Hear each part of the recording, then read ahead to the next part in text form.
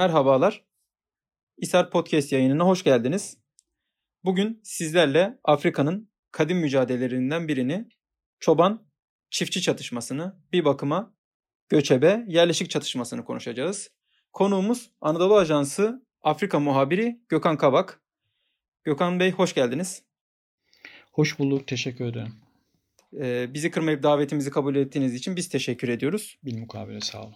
Gökhan Kavak lisans eğitimini İstanbul Üniversitesi'nde tarih bölümünde, yüksek lisans eğitimini Marmara Üniversitesi'nde Orta Doğu Enstitüsü'ndeki Irak'tan Türkiye'ye göç üzerine yazdığı tezle tamamladı. Gökhan Kavak hali hazırda doktora eğitimine İstanbul Üniversitesi'nde Nijerya ve Türkiye ilişkileri üzerine yazdığı doktora teziyle devam etmektedir.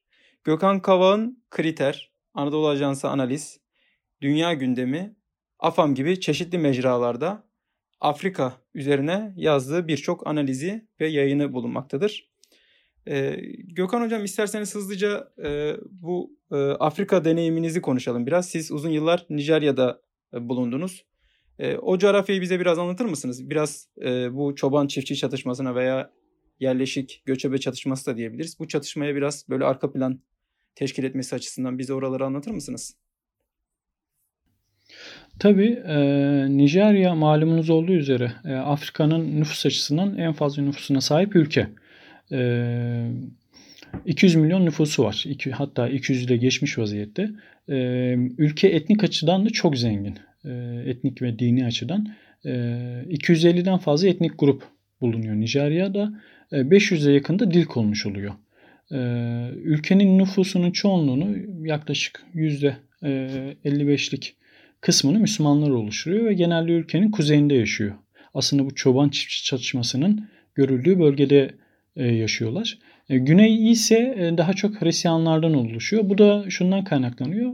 Güney Gine Körfezi sahili ve genelde misyonerler güneyden bölgeyi Hristiyanlaştırdığı için daha çok güney bölgesi Hristiyan ağırlıkta. Az da olsa %10'luk gibi yerel inançlara mensup insanlar da var Nijerya'da. Diğer taraftan Nijerya yeraltı ve yerüstü zenginlikleri açısından da zengin bir ülke. Doğalgaz ve petrol açısından Afrika'nın önde gelen ülkeleri.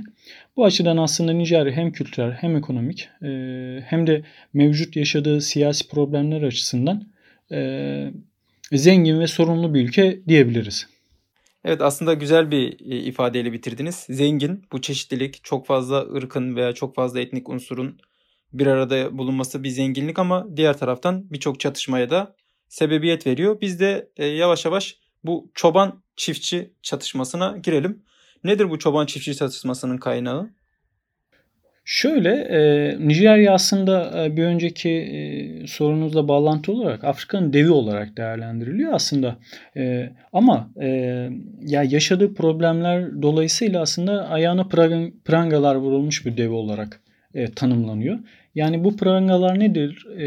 Bunlardan birisi belirttiğiniz husus, bugün konuşacağımız husus çoban ve çiftçi çatışması.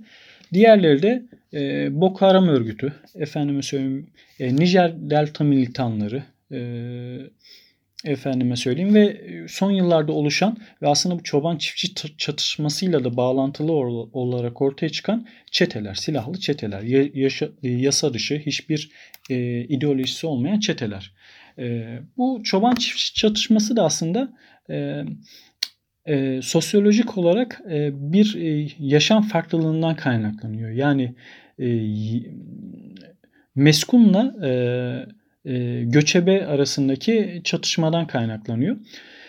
Bugün gündeme gelmesi ise aslında Libya başta olmak üzere Afrika'nın belli bölgelerinde güvenlik sorunlarının ortaya çıkmasıyla birlikte artan silah kullanımı. Yani ateşli modern silah kullanımı. Nitekim son 4 yılda Nijerya'nın kuzeyindeki çatışmalarda 4000'e yakın insan hayatını kaybetti. Bu açıdan bakıldığında Irak, Afganistan ve Suriye ile aynı listede yer alıyor Nijerya. Çatışmalarda ölen insan sayısı bakımından. Bu çoban çiftçi çatışması da bugün 36 eyaletin, ülkedeki 36 eyaletin 23'ünde zaman zaman yaşanıyor. belli dönemlerde daha fazla artıyor. Çünkü Nijerya'da 6 ay kurak, 6 ay yağışlı mevsim oluyor ve çobanlar, yani çoban aslında doğru bir kelime. Türkiye'de çoban aslında hayvanlara bakılması için tutulan insanlar olarak değerlendiriliyor, tanımlanıyor ama Nijerya'da hayvan sahipleri bu işi yapıyor direkt. Yani bunlar kim? Fülaniler. Fülaniler Afrika'nın en büyük yarı göçebe kabilesi. Yaklaşık 40 milyon insandan bahsediliyor. Bu insanlar hayvanlarıyla birlikte iklimsel değişikliğe bağlı olarak, mevsimsel daha doğrusu değişikliğe bağlı olarak kuzey-güney hattında hareket ediyorlar ve biz bir ziyaret etmiştik, bu Fulanilerle ilgili bir haber de yaptık. Yani hani 50 ya da 100 hayvan değil, yani 400, 500 belki 1000 baş hayvan bulunuyor. Bunlar büyükbaş hayvan genellikle.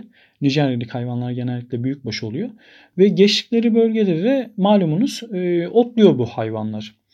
Şimdi daha önce bir sıkıntı yoktu. İki nedenden dolayı. Birincisi, demin de belirttiğim gibi silahların olmayışı. Yani daha önce küçük çaplı çatışmalar oluyordu ama bunlar taş ve sopalarla oluyordu.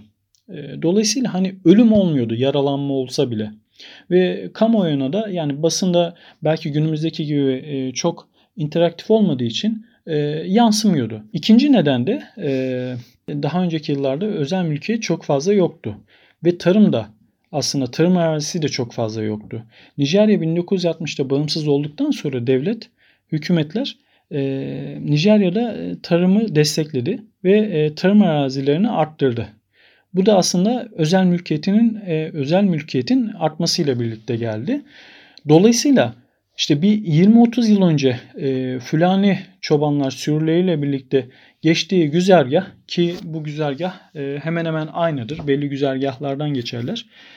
Otlak arazisi iken bugün bu alanlar tarım arazisi oldu ve özel mülkiyet oldu. Yani bir oran verilir. 1970'li yıllarda %61'i ülkenin otlak alanı iken bugün bu oran %38'e düşmüş vaziyette. Yani neredeyse yarı yarıya otlak arazileri arttı. Şimdi otlak arazilerine, tarım arazilerine giren hayvanlar da ürünleri tahrip ediyor. Tek geçim kaynağı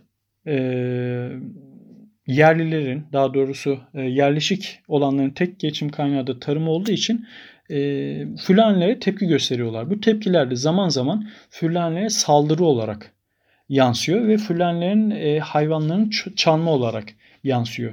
Şimdi hayvanları çalınan Fulaniler buna çok sert tepki gösteriyor. Çünkü Fulaniler tamam, onların mantalitesinde yoktur. İşte bir toprağa sahiplenme yoktur. Mukimler gibi. Veya efendime söyleyeyim, işte bir tarım arazisini alıp orayı sahiplenme çok fazla güdüsü yoktur göçebe olduğu için, ama kendilerine bir saldırı olduğu zaman da buna çok sert tepki gösterirler. Aslında buradan bakıldığında karşılıklı bir sorun var burada. İki taraf birbirini suçluyor ama iki taraf da aslında birbirine zarar veriyor. Şimdi olayın sosyolojik boyutu, geçmişle ilgili boyutu bu. Günümüze geldiğimiz zaman da ölüm oranlarının artmasının nedenlerinden birisi Libya'daki Kaddafi'nin devrilmesi 2011'de. Şimdi Kaddafi devrilince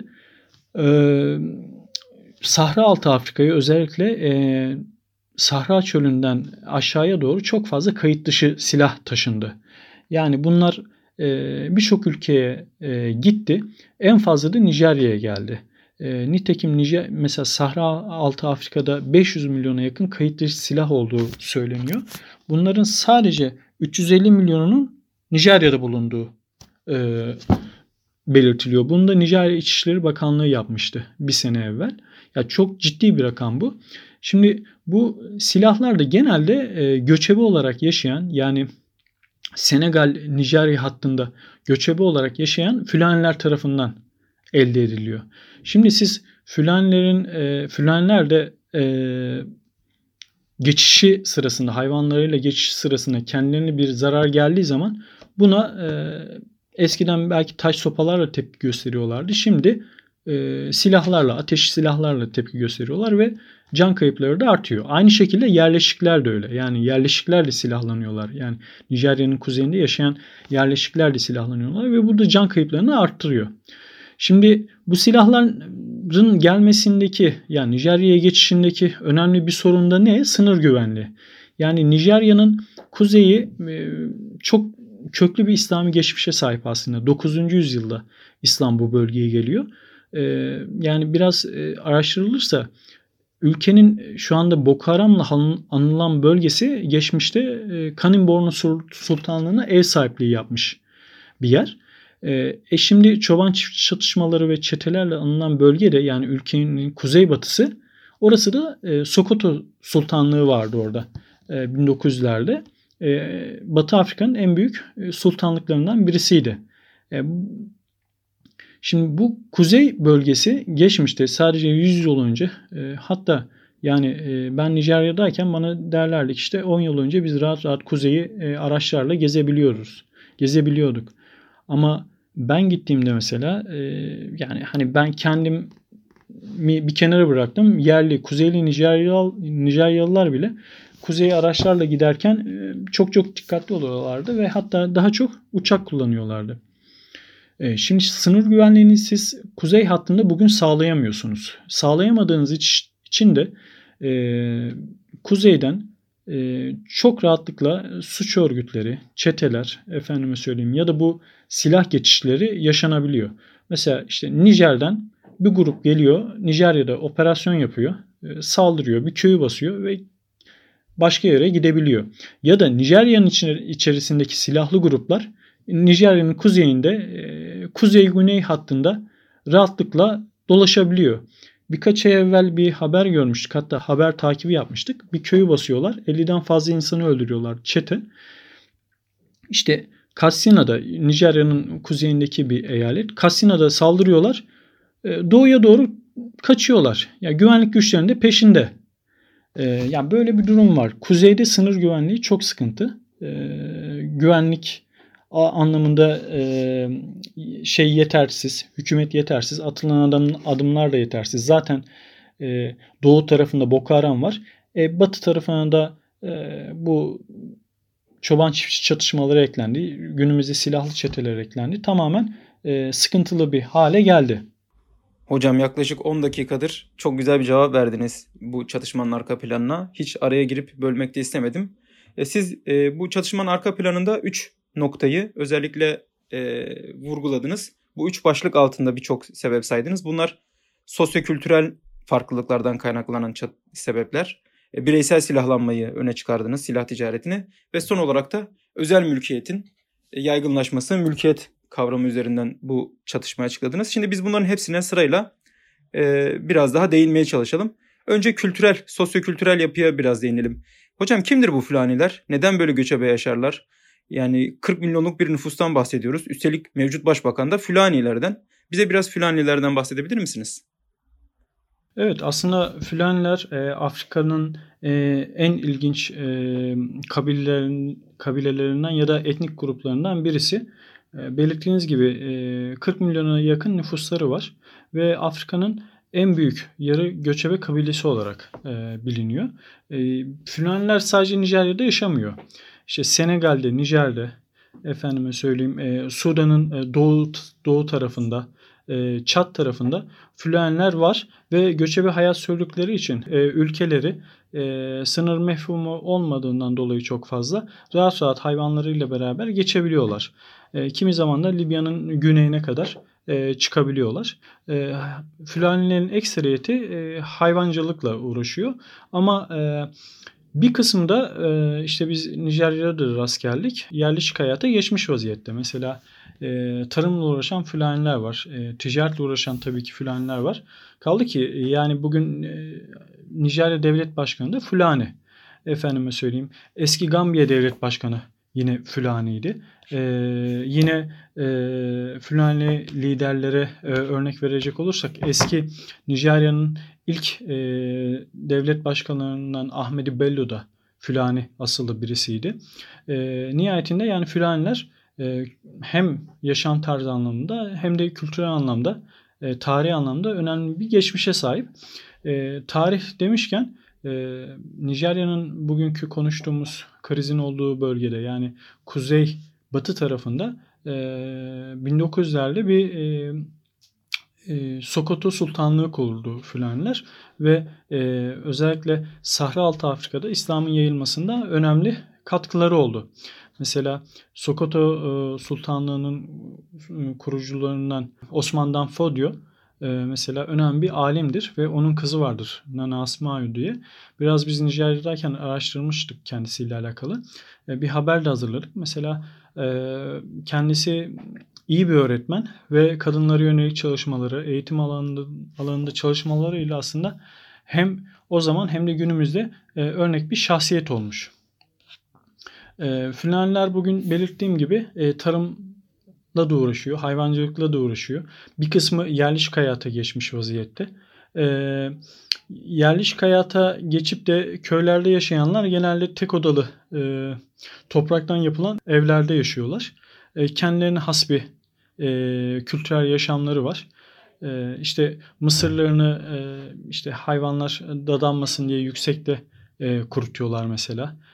Efendime söyleyeyim, elektrik kullanmıyor çok fazla kendileri. %99'u yaklaşık Fülaniler Müslüman.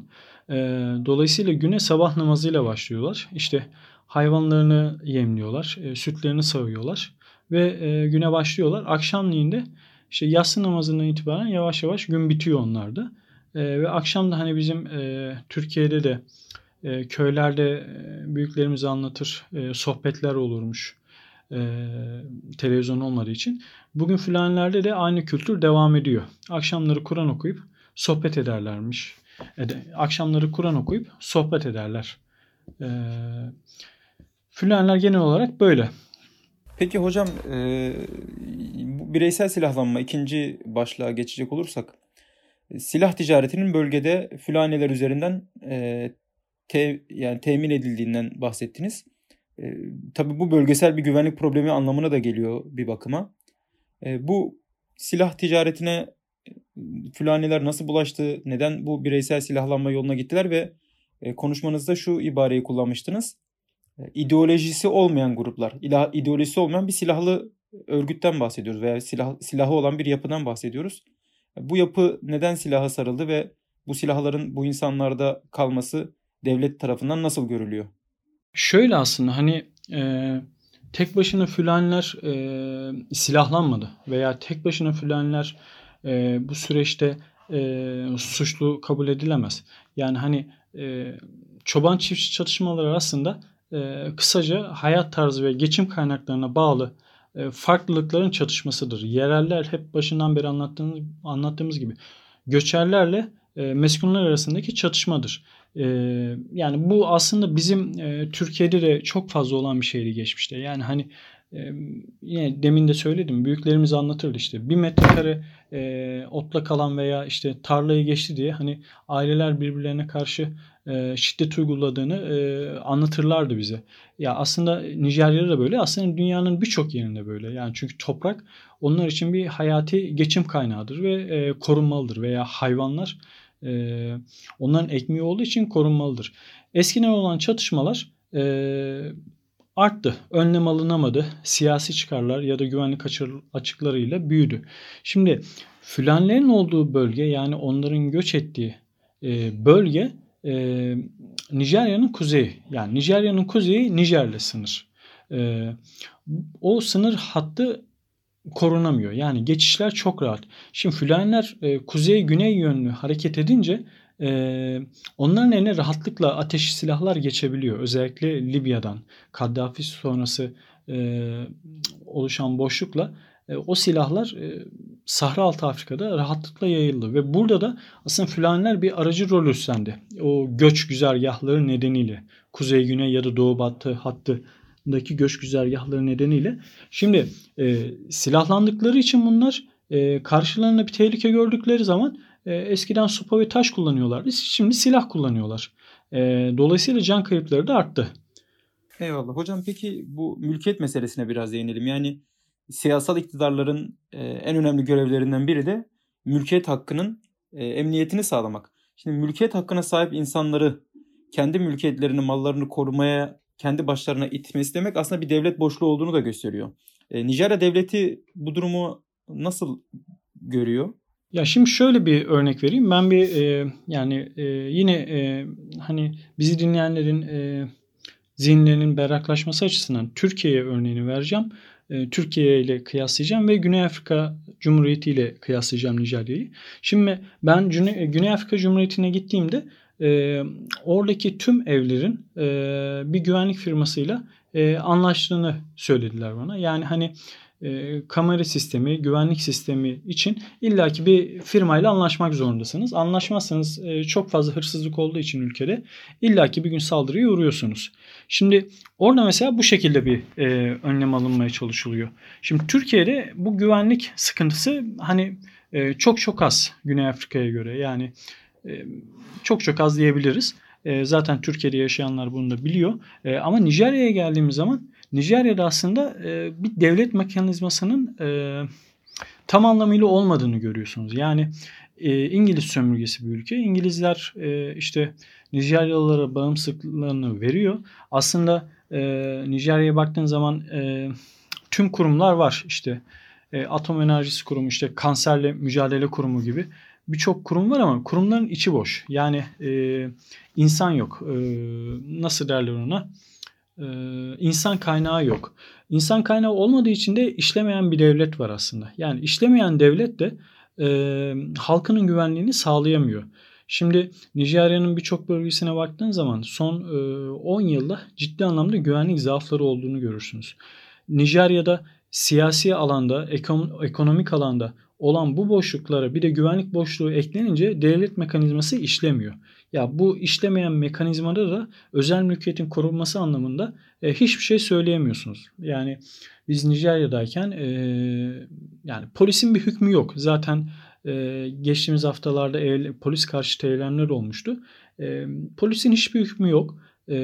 Eğer siz zenginseniz ya da bir üst düzey bürokrat, siyasiyseniz 3-5 polis kiralıyorsunuz, onlarla hareket ediyorsunuz.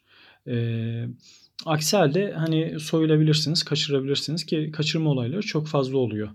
Hani bireysel güvenlik de yok. Özel mülkiyetin güvenliği de yok aslında Nijerya'da. Buna bir de kuzeyde işte Boko Haram ya da işte bu küçük silahlı çeteler eklenince iyice özel mülkiyetin korunması anlamında hiçbir şey kalmıyor.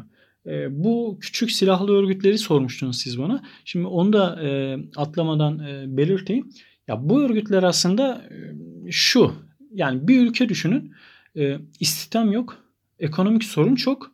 İşte elinizde silahlar geçiyor ve gerçekten zenginle fakir arasında bir adalet yok. Zengin daha fazla zenginleşiyor, fakir daha fazla fakirleşiyor. Böyle bir ortamda da bu insanlar 3-5 kişi bir araya geliyor. İşte köy baskınları yapıyorlar. İnsan kaçırıyorlar fidye için. Ya da bunun gibi yasa dışı işlerle uğraşıyorlar. Şimdi bu küçük örgütlere siz zamanında etkili bir şekilde müdahale edemediğinizden, o devlet mekanizmasının aslında tam işleyemediğinden kaynaklanıyor.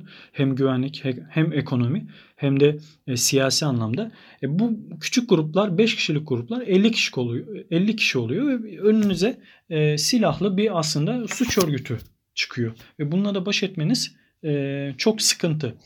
Şunu da atlamadan söyleyeyim. Nijerya yolsuzluklar anlamında çok ciddi sıkıntılar yaşayan bir ülke. Yani biz bununla alakalı çok da haber yapmıştık. Yani adalet sistemi, işte polisi, efendime söyleyeyim bürokratları, yani tepeden aşağı kadar ciddi anlamda yolsuzlukların yaşandığı bir ülke. Şimdi mevcut devlet başkanı Fulane. Mesela Muhammed Buhari kendisi işte kuzeydeki güvenlik sorunlarıyla alakalı bir emir verdiğinde, bir talimat verdiğinde o talimat aşağı inene kadar veya bir bütçe ayrıldığında o bütçe aşağı inene kadar kaybolup gidiyor. Yani biz bir iki kişiden duymuştuk. Mesela Boko Haram'la mücadelede veya işte bu çetelerle mücadelede kuzeye para gönderiliyor. Devlet gönderiyor bunu işte oradaki askerlere ama o para oraya gitmeden dağılıp gidiyor. Şimdi böyle bir ortamda aslında siz özel mülkiyeti koruyamazsınız. Bireysel hak ve özgürlükleri de koruyamazsınız. Hani Nijerya'da gördüğümüz gibi aslında ciddi anlamda zengin, yeraltı zengini, insan kaynağı çok iyi. Ama işte örgütlerin olduğu, yolsuzlukların olduğu, salgın hastalıkların olduğu mesela bir ülkeyle karşı karşıya kalıyorsunuz. Şimdi bir de şuna değinmek gerekir. Bu güvenlik boşluğunda aslında elmecirilik diye bir sistem var. Bu sistem hafızlık sistemi. İşte küçük yaşta çocuklar başka bir eyaleti, başka bir şehre hafız olarak yetiştirilmek için gidiyorlar. Şimdi bir 10 yıl, 20 yıl önce ülkede tarım çok iyiydi. Tarım çok iyi olduğundan ekonomi de iyiydi. Bu çocuklar aslında gittikleri başka şehirlerde, ki başka şehirlere gitmelerinin nedeni de ailelerinden uzak kalınca daha iyi eğitim alabileceği düşüncesi var. Gittiklerinde korunuyorlardı. Hem maddi hem manevi olarak. Ama bugün bu çocuklar korunamıyor çünkü ekonomi çok kötü. Eskiden bu çocukları iş adamları, alimler, vakıflar koruyordu. Şimdi yani ülkedeki ekonomik sorunlar nedeniyle bu korunma sağlanamıyor. Ve bu çocuklar dışarıda dilenerek yaşamlarını sürdürüyorlar. Efendime söyleyeyim. Şimdi artı bu çocuklar sadece Kur'an eğitimi alıyorlar. Yani dünyevi işlerle işte ne bileyim teknik işlerle alakalı hiçbir eğitim almıyorlar. Mezun olduklarında da aslında bu çocuklar sadece Kur'an bilen çocuklar olarak mezun oluyorlar. Ve hani herhangi bir istihdam düşüncesi olduğu zaman da bu biraz atıl kalıyor. Yani iyi bir şekilde istihdam edilemiyorlar. İş hayatına istedikleri gibi katılamadıkları için tabii geri planda kalıyorlar rekabette. Evet, evet. Ya şimdi bu çocuklar, istihdam edilemeyen bu çocuklar, tamam bir kısmı çok iyi işler yapıyor ama bir kısmı da bu suç örgütlerine dahil olabiliyorlar. İşte tam da bu noktada hani kuzeyin Müslüman ağırlıkta olmasından, işte eğitimin bozulmasından, ekonominin orada sıkıntılı olmasından dolayı hani güvenlik açıkları oluşuyor. Bu çeteleşmeler oluşuyor. Ve hani çetelerin de Fünerler tarafından organize edildiği söyleniyor ki hani eyvallah o bölgede çeteleşme oluyor. Güvenlik açıkları var. Fülenlerin yaşadığı bölgede ama orada aynı zamanda Hausalar da yaşıyor. İşte Boko Haram bölgesi mesela Kanuri bölgesi. Şimdi buna baktığın zaman bir etnik grubu suçlamak bu noktada, kaldı ki hani Fülenler sadece Nijerya'da yaşamıyor. Çok doğru bir şey değil. Ha bir de İslami geleneğin olduğu bir bölge, Müslümanların yoğunlukta olduğu bir bölge. Hani burada da Müslüman-Hristiyan çatışmasının dillendirilmesi çok yerine oturmuyor. Tabii hocam, yani baktığınız zaman basit bir iki grup arasındaki çatışmadan ziyade ülkenin ekonomik yapısı, siyasi istikrarsızlık ve yolsuzluğun özellikle modern devletin hiçbir şekilde kabul edemeyeceği, yetkisinin ve talimatların hiçbir şekilde sınırlara, merkezin dışına ulaşmadığı bir mekanizma içerisinde birçok çatışmanın, birçok sorunun, birçok problemin görülmesi normal. Aslında biz bugün Çoban-Çiftçi çatışması üzerinden bir Afrika ülkesindeki ekonomik sorunların ve istikrarsızlığın, özellikle siyasi problemlerin ne tür sıkıntılara yol açabileceğini görmüş olduk anlattıklarınız üzerinden. Ki elmacerilik dediğiniz o eğitim sistemi, yani bizim ülkemizdeki o medrese sistemine benzer, ki medreselerde de çocuklar ailelerinin uzakta, başka köylerde, başka şehirlerde yine oranın yerel halkının himayesinde eğitim alıyorlar. O sistemin dahi bu çatışmalar yüzünden bozulduğunu görebiliyoruz. Hocam çok güzel, çok keyifli bir sohbet oldu. Biz İSAR podcastlerini genellikle konuklarımıza onların çalıştığı sahalardaki en önemli kişileri, en önemli kitapları sorarak bitiriyoruz. Size de bu minvalde şöyle bir soru yöneltelim. Siz uzun yıllar sahada çalışmış bir tarihçisiniz ama gözlemleriniz sadece tarihle sınırlı değil. İşte siyasi yapıya, sosyokültürel yapıya, ekonomik yapıya çok yakından bakabildiniz ve kendiniz çok güzel bir bakış açısı geliştirmişsiniz. Afrika çalışan, Afrika'yı araştıran genç araştırmacılara Afrika çalışırken mutlaka göz önünde bulundurmaları gereken 3 meseleyi, 3 bakış açısını veya 3 ilkeyi, prensibi sayabilir misiniz bize? Ya eyvallah, aslında Ya nacizane benim bu konuda söyleyeceklerim var. Aslında bu bana biraz da dert olmuş vaziyette. Bununla alakalı da biraz okudum, yazdım. Şimdi Nijerya'da ben 4 sene kaldım. O sırada başka ülkeleri de ziyaret etme imkanım oldu ama Nijerya'da Türk STK'larla yakından çalıştım. Türkiye merkezli sivil toplum örgütleriyle. Onların çok güzel çalışmaları oldu. Ve yakından da takip ettim. Mesela işte 4 yıl boyunca işte ben gittiğimde açılan bir okulun işte geçen hafta bana geldi. Mezuniyet verdiğini ilk mezunların verdiği haberi geldi mesela. Şimdi Afrika ile alakalı çok güzel çalışmalar, çok güzel bakış açısı var Türkiye'de. Ama bazı sıkıntıları olduğunu düşünüyorum. Müsaade ederseniz siz de zaten sordunuz bu soruyu. Bununla alakalı bir iki kelam etmek isterim. Şimdi birincisi Afrika'ya yönelik Türkiye'de bir yanlış o algı var. Yanlış ve devam eden bir algı. Yani Afrika hep bize böyle Afrika denince savaş, işte efendime söyleyeyim yoksulluk, işte salgın hastalıklar gibi olumsuz şeyler veya terörle hep önümüze serilmiş. Aslında bunda ben biraz bizim basın yayın organlarını işte 40-50 yıllık geçmişine bakma imkanım oldu. Bir kısmına baktım mesela. Bu aslında kimi zaman bilerek yapılmış bir şey. Kimi zaman da bilmeyerek yapılmış bir şey ama nihayetinde bugün Afrika'ya yönelik tek taraflı bir algı var bizde. Yani fakir Afrika, işte savaş olan Afrika, terör örgütlerinin olduğu Afrika veya salgın hastalıkların olduğu Afrika. Şimdi bu yanlış bir algı. Yani Afrika'nın çok çok güzel özellikleri de var. Bu Nijerya örneğinde verdiğim gibi. Mesela işte yani 250 tane etnik kimlik var. Şimdi petrol ve doğalgazı var. Aslında çok çok zengin bir ülke. Ama işte yani sömürgeci miras ve mevcut yani sömürgeci miras ve bağımsızlık sonrasında ki hükümetlerin doğru adımları atamaması nedeniyle işte bugün fakirliği konuşuyoruz Afrika'da. Şimdi birinci husus bu. Tek taraflı bir algı var. İkincisi Türkiye'de Afrika'ya yönelik bir duygusallık olduğunu gözlemliyorum. Yani işte bir öncekiyle aslında bağlantılı bir şey bu. Yani dünyanın sömürülmüş kıtası olarak görülüyor. Bu bir. İkincisi de mesela işte Afrika'ya bakışımızda biraz Osmanlı Devleti'nin bakiyesini ön plana çıkartıyoruz. Ve Müslümanlığı ön plana çıkartıyoruz.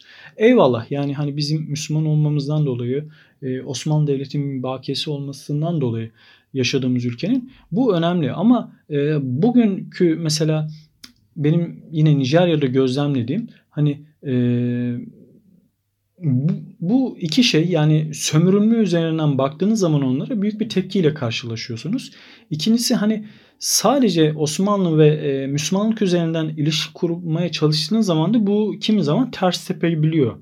Yine ben yaşadığım ülkeden örnek vereyim. Mesela Nijerya'nın işte %55'i Müslüman diyelim. Geri kalan kısmı işte %40'lık kısmı Hristiyan. Şimdi orada ciddi bir de Hristiyan nüfus var. Hani siz sivil toplum anlamında sadece Müslümanlarla alakalı bir çalışma yapıyorsunuz. Bunu kullanmak güzel. Nitekim ben Nijerya'dayken Nijerya'daki Müslümanların önüne gelen kişileriyle konuştuğumda mesela İstanbul'u halifeliğin merkezi olarak görüyorlar hala veya Türkiye'yi işte hilafetin merkezi olarak görüyorlar hala. Ama bunu dediğim gibi Hristiyanların yoğun olduğu bir ülkede bu bakış açısını kullandığınız zaman bu ters tepebilir. Yani dünyanın sömürülmüş bir kıtası olarak Afrika'yı görmek de bizi Afrika ile alakalı analizlerde yanlış sonuçlara ulaştırabilir. Ha burada ne yapmak son olarak üçüncü olarak onu söyleyeyim. Afrika'da bir ülkeyi ziyaret ettiğimizde ya da Afrika ile ilgili okuma ya da araştırma yaptığımızda oranın zıt karşı taraflarına bakalım. İşte yani gittiğimiz bir köy eğer fakirse bir fakirlik ön plana çıkıyorsa o bölgenin zengin taraflarını bir ziyaret edelim mesela. Hani o farklılığı görmek açısından veya okumalarımızda işte bir yazarı okuduğumuz zaman onun görüşünü bilerek okuyalım. Yani bu kitabı neden yazmış ve hangi kabileye mensup, hangi siyasi görüşe mensup bunu bilerek okuyalım. Veya işte Nijerya'ya baktığımızda şimdi Nijerya dediğim zaman ben Türkiye'de ilk başta Boko Haram akla geliyor. Halbuki Nijerya dediğiniz zaman petrol ve doğalgazın akla gelmesi lazım. Bir ülkede terör varsa veya çatışmalar varsa o ülkede illaki bir yeraltı ya da yerüstü zenginliği vardır. Onlara da bakalım. Peki hocam, çok teşekkür ederiz. Çok bilgilendirici ve zengin bir sohbet oldu. Kıymetli Hisar Podcast dinleyicileri, bugün sizlerle Çoban-Çiftçi meselesini konuşmak üzere bir araya geldik. Çoban-Çiftçi kavgasını kendi tarihsel bağlamı içerisinde, sosyokültürel arka planıyla, silahlı çatışmaların ve bireysel silahlanmanın bu probleme etkisi ne olduğunu ve özel mülkiyeti korumanın ve bir siyasi iradenin bu özel mülkiyeti koruma görevini veya sorumluluğunu yerine getiremediği durumda ne tür problemlerle karşılaşabileceğimizi konuştuk. Konuğumuz Gökhan Kavak bize hadisenin hem teorik, sosyolojik ve ekonomik bakış açısını sağlarken hem de sahadan bir gazeteci gözüyle, bir muhabir gözüyle olayları doğru değerlendirmenin, doğru bakmanın nasıl olması gerektiğine dair de birçok öneri ve tavsiyede bulundu. Gökhan Hocam, biz sizlere çok teşekkür ediyoruz. Hoşça kalın. Ben teşekkür ederim davetiniz için. İnşallah açıklayıcı, faydalı bir program olmuştur. İyi akşamlar dilerim.